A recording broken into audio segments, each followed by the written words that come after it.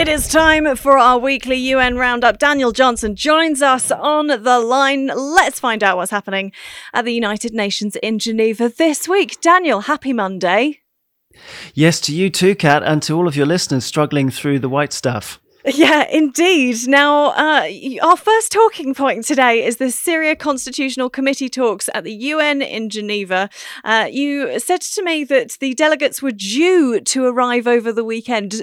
Can I sense some troubles there arriving over the weekend? No, perhaps? it was just purely preparatory. It was okay. No problems. They should be there. I mean, I haven't officially counted them in, but 45 members of the small group of Syrian Constitutional Committee are meeting in Geneva all this week with Geir Pedersen, the UN Special Envoy.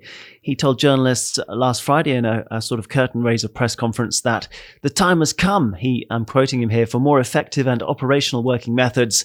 Discussions need to move, he told us, from preparing a constitutional reform into actually drafting one. So this is crunch time. Can I just ask, though, aren't you doing lots of more things over some kind of video conferencing? Are you still bringing people together at the Palais des Nations fairly often?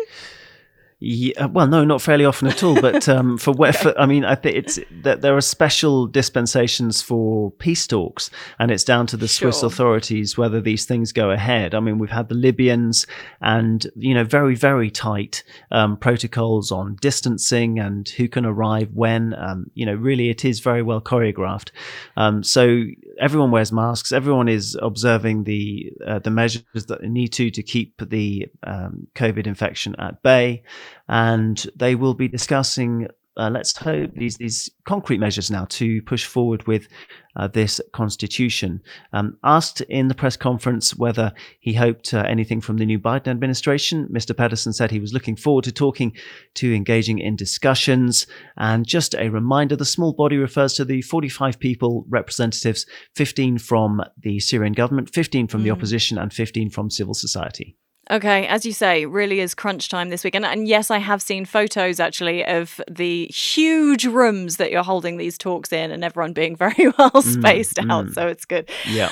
So yes, very much crunch time. Is that something that's going to happen all of this week? Is it expected to take the full week? Yes, they certainly talk for a long time, and they've got a lot of stuff to get through. And then those decisions will need to be taken back to their wider representatives of Syria, so that it is a Syrian-led discussion. This is what Mr. Pedersen keeps telling us. It really is up to the Syrians, except it won't happen without international support, because it's just such a messy situation, unfortunately.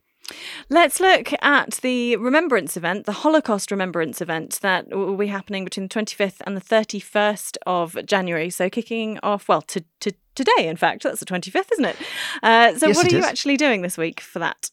Right. So the United Nations in Geneva is partnering with all sorts of interested and partner members in the Holocaust remembrance events. There are 3 of them really to flag, Kat, if I may. The first one's happening in downtown Geneva, as you mentioned, from today until the 31st.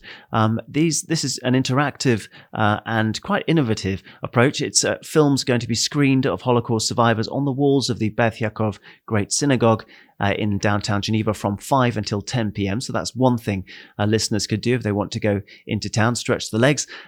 Otherwise, there's a cinema event, which is happening tomorrow, Tuesday at 5 p.m. And this is called the Albanian Code, and it explores Albania's role in protecting Jews fleeing the Nazis. It's 55 minutes long, and there is a link that I've sent you, Kat, which perhaps you could share with your listeners, please.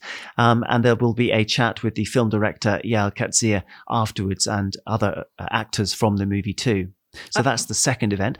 And there is one more, if I may, if we have time. Go for it. Yeah, I was just going to say, I will make sure that's up on our website. Thank you. And the final one is this Wednesday at midday, 12 p.m.